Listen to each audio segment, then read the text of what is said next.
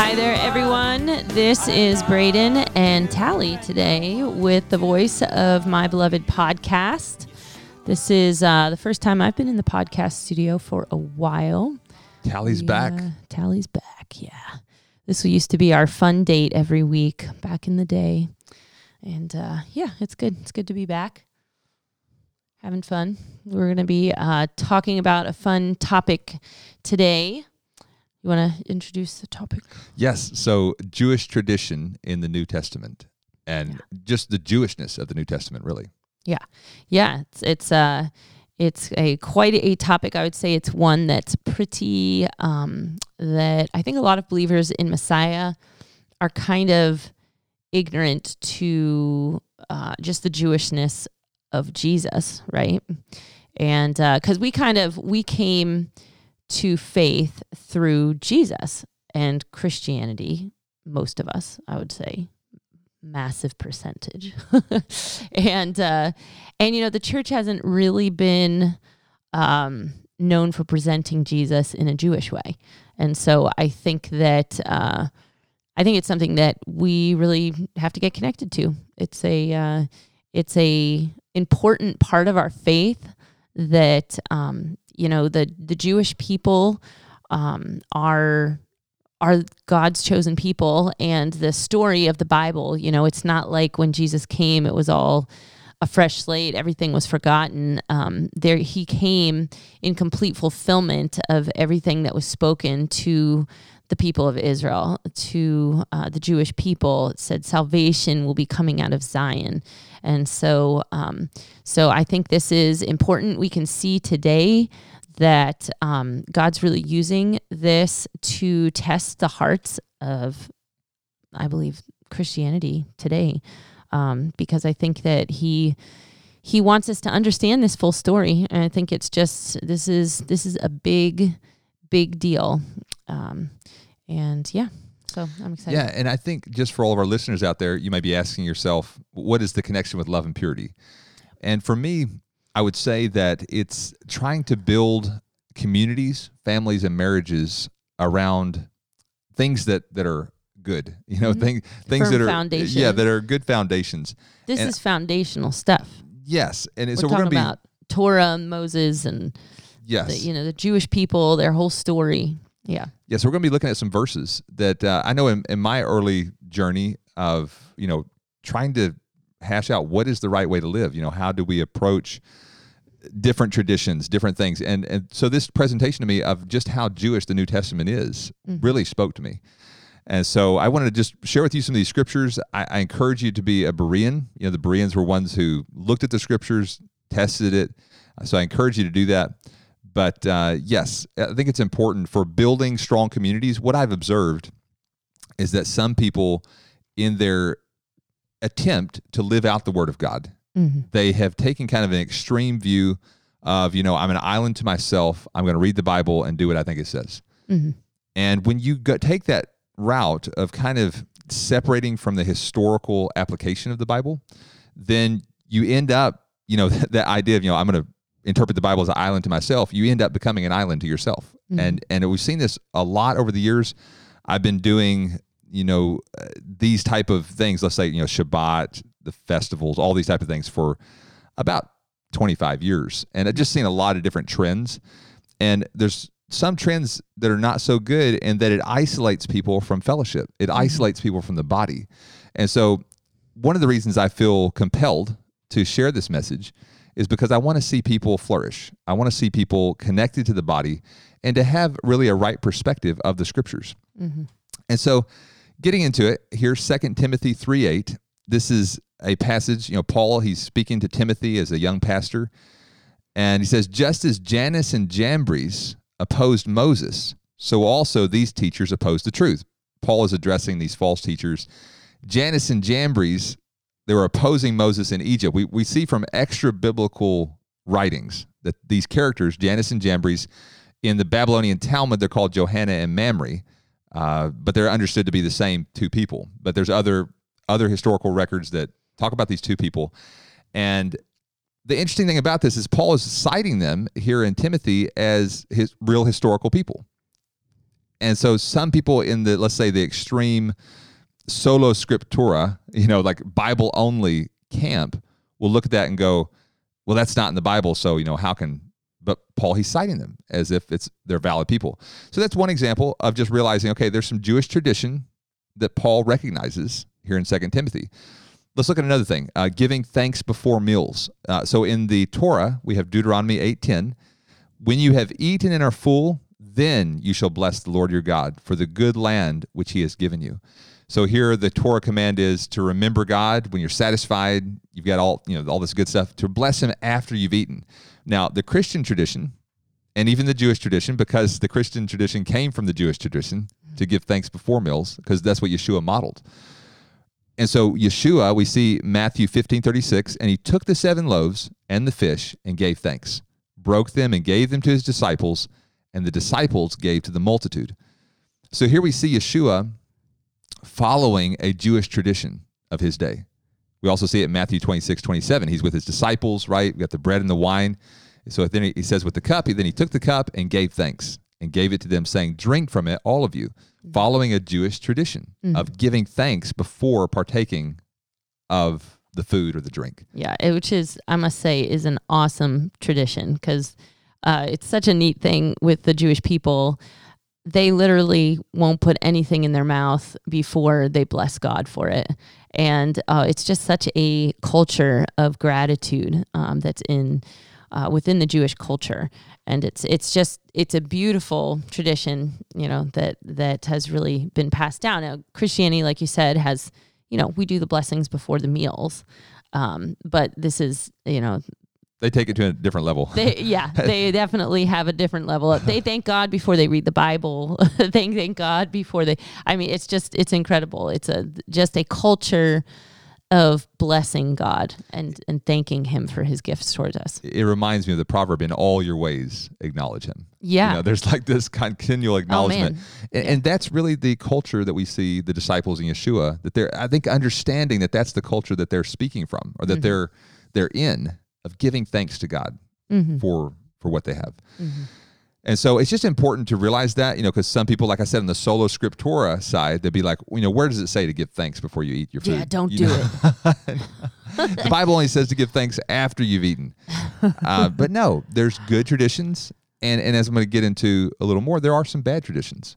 So let's look at what Yeshua addresses, because in the Gospels, he's addressing some bad traditions as well.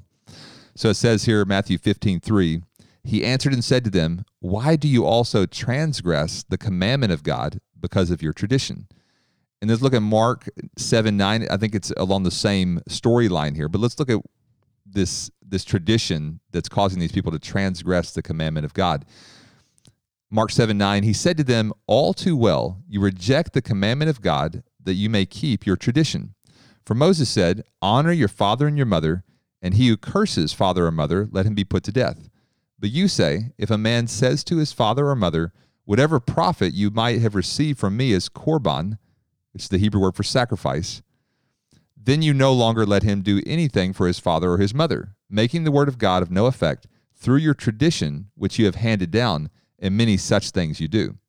So breaking this down a little bit, the tradition that was done, from what I've read historically, is people would take a offering. They'd take maybe all their wealth and just donate it to the temple as a sacrifice, as korban, sacrifice. In the translation, it even has in parentheses there, that is a gift to God.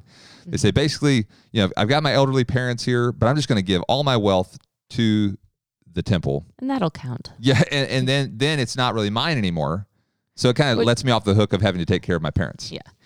Which might have been encouraged from the leaders in the corrupt system that was in place at that time. Yeah, there was greediness going on. Greediness for sure. Yeah. And so here Yeshua is saying that's a bad tradition, to just give all your wealth to these priests and not take care of your parents, because the scripture plainly says that you're supposed to honor your father and mother. So Yeshua is coming against this bad tradition.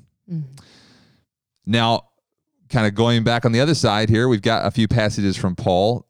With 2 Thessalonians 2:15, he says, therefore, brethren, stand fast and hold the traditions which you were taught, whether by word or our epistle. So evidently, Paul had some traditions that he passed on to people. Yeah, and so not all traditions are bad. Yeah, I was just thinking of the Jeremiah scripture about looking towards the ancient paths and walking in them. These are ancient paths that were passed down through, the righteous descendants, and those things we need to hold on to. We need to search for them and do them and walk in them. They're a lot of times when we've talked about betrothal, we've talked about this isn't a command, as far as how to do it, and that it has to be a betrothal situation, but it's an ancient path. It's a tradition, and it's a tradition that Yeshua based his whole the whole story on this tradition. So even though it's not commanded, obviously this is an important piece to what the Father decided, as far as this is how Yeshua came, and he's coming again, and it all relates to this tradition, this old path. Right, and we see that God does that in a lot of different places in the Scripture. He uses the symbolism or the traditions of the people to illustrate a bigger picture. Yeah. And so I think, we would be missing out if we just say, all tradition is evil, because we see, as Tali's saying, that there's a lot of traditions that actually undergird and support the whole story. Yeah.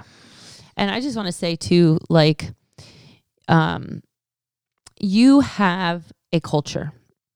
Everyone has a culture. They have traditions.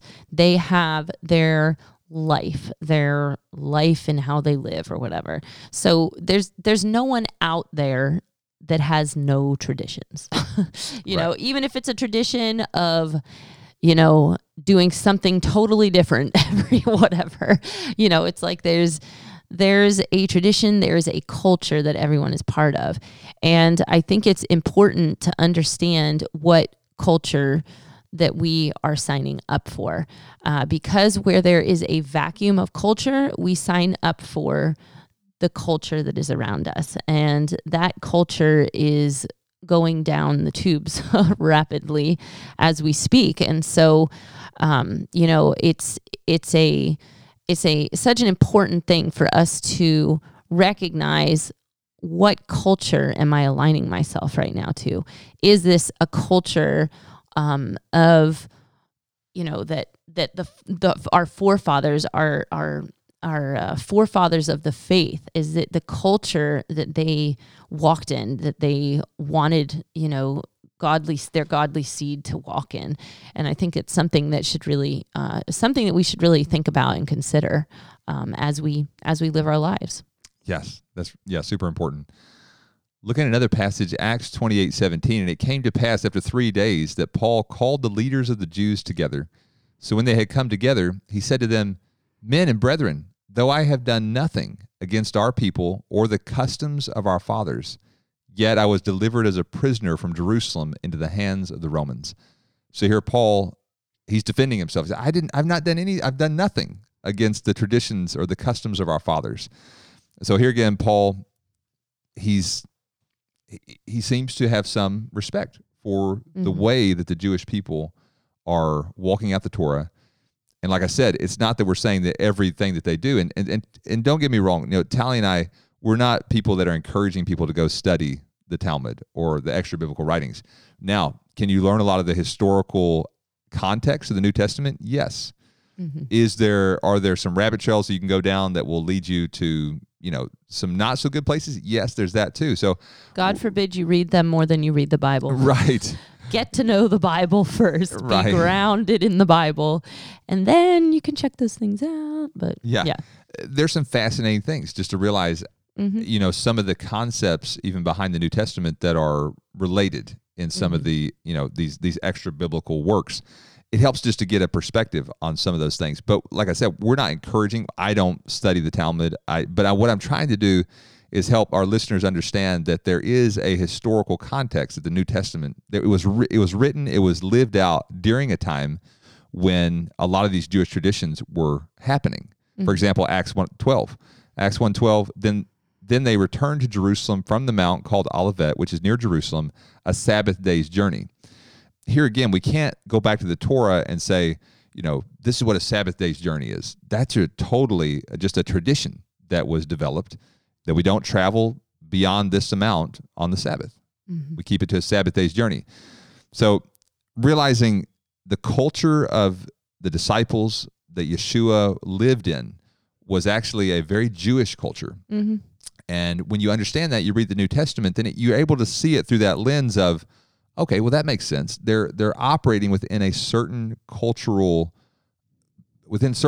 boundaries, within certain cultural context, and it helps to see better what's actually taking place. Mm-hmm. And bringing it, fast forwarding to our present time, there is so much going on in the world that is anti-Bible, and when you get down to the root of it, it's anti-Messiah, right? It's anti-Yeshua. Oh yeah.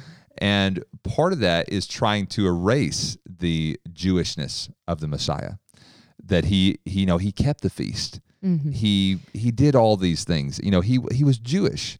He kept the Sabbath. We have record of that in the New Testament.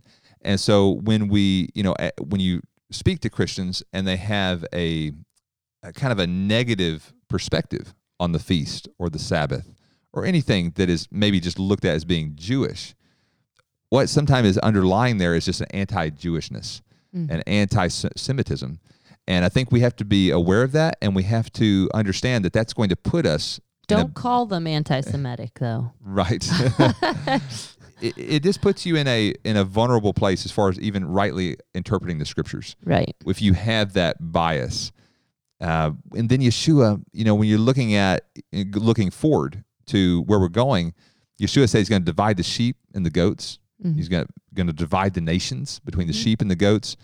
And he says, there that even as you've done it to the least of these, my brethren, you've done it unto me. Mm-hmm. And who are his brethren? His flesh and blood brethren are the Jewish people. Mm-hmm. And we can see that this whole kind of storyline is going to crescendo to this place where Gentile peoples are going to be faced with, will I actually help my brothers and sisters? Mm-hmm. Will I actually, will I help the Jewish people? Mm-hmm. And kind of like a Corrie ten Boom World War II situation. Will I actually be willing to help my brothers and sisters, the brothers and sisters of Yeshua, the flesh and blood? Will I be able to help them? And I believe it's going to be so important that we have a right understanding and a right perspective on them. Yeah. Yeah. And, the whole what would Jesus do movement kind of a thing, it's what did Jesus do, and I think a lot of Christianity has a very different perspective. And quite honestly, I think a lot of Hebrew roots too has a very different perspective on what Yeshua's life even looked like. He was, Christianity might think he was this rebel who came in and broke all the laws and just did away with everything. There's that kind of side of Jesus that's being presented. And then there's this, this Hebrew roots version of like, well, he did the Torah, but he did it different than all the other people did the Torah because they all did it wrong. And, he was whatever. It's just, and, yes, he confronted the leadership in Israel at that time, which the Jewish people would tell you today was a very corrupt, it was a very corrupt leadership that was happening. One of the lowest points in their history. Lowest points in Jewish history, yes. A terrible time. And so, the fact that Yeshua was confronting these leaders was a good and right thing. But, he was Jewish. He was going to synagogue. He was wearing a talit. He was doing these things that are Jewish, that have become so foreign to so much of believers in Messiah right now. Who actually was Yeshua? He wasn't part of some rogue tribe. John the Baptist, you could make another, he was out there in the wilderness, and he was, he maybe had his own thing, who knows, maybe he did all the different Karaite kind of things that that everyone thinks. But, Yeshua he was part of the teachers in Israel. He was part of, the Jewish people looked up to him. He gathered crowds. He was a part of Jewish life in Israel. And, some rogue out there, it would be a different story. And so, he confronted, the wickedness that was going on. The hypocrisy. There was a major hypocrisy going on. He confronted that. Yeah, he confronted that, but he still walked within the Jewish culture. He was a Jewish man. And so, I think it's something that we need to understand this, because this is a foundational thing. And when you take out the foundation, the beginning, it puts us in a very, very shaky place. In a lot of different respects. I mean, it puts us in a shaky place as far as interpreting the past, but then also understanding the future as well. Yeah. Right? I mean, even Yeshua, he's dead, resurrected, and he's in heaven. And John the apostle, right? He says, he's writing the book of Revelation. He's still identified as the Lion of the tribe of Judah. Mm-hmm. Some people would argue, well, that was just the way he lived, as a man. He was just in that, in that place as a human, as a Jew, but then, he's outside of that. No, even at the right hand of God, he's understood to be the Lion of the tribe of Judah. Mm-hmm. So he's not lost that identity, even at his exalted place at the right hand. Yeah. And so how important is it for us to understand that and to realize that he has an awesome plan for the Jewish people, for his flesh and blood brethren. Yeah, and I think it's humbling maybe for us to come to terms with it, but like Yeshua's story is a Jewish story. And it's in this whole story, the whole biblical story is a Jewish story. We get to be part of it. And that is incredible. And we should just be full of thankfulness that God, it's awesome that the nations get to be a part. It's an incredible, incredible thing. But God forbid that we forget that this is a Jewish story. And this is a God who is revealing himself. He's in the process of revealing himself to his people. And we need to understand that. We need to understand that process and agree with it and love it. Yes. Because it's a good story. Yes. And along that line, Tali just reminded me of Paul. He addresses this. He says when he's addressing the Romans, he says the ignorance of these things leads to arrogance. Yeah. And we see pride. that. Yeah, we see this in church history, that many leaders in the church, many movements were ignorant of God's plan for the Jewish people, the identity of the Jewish people. And that led to arrogance, which then led to horrible things. Yeah. Pride, what you could say is the foundation or the seed of all sins, maybe. Yeah. But that arrogance, that pride led to then just horrible things being done in the name of Christianity. And so we're in a time where we can seek to understand, not be ignorant, so that we can be humble, and we can, the opposite, I guess, would be, let us be humble, or let us understand so we can be humble and be thankful. Yeah. And that's the whole Psalm 117 message, right? Praise the Lord, all you nations, for his loving kindness. And so that's to be our response. God, thank you for making me a part of this story. And thank you for grafting me in. Mm-hmm. So, I don't know, do you have anything else, Tali, to add to that before we close out? Nope, it's good. It's a good story. I'm excited about it. All right. Well, thank you all for joining in. If you have any questions on this, feel free to email us or leave us a message on the online platforms. But blessings to all of you. This is the Voice of My Beloved podcast, where we believe that following and listening to the voice of the bridegroom king leads to the most abundant and joy-filled life.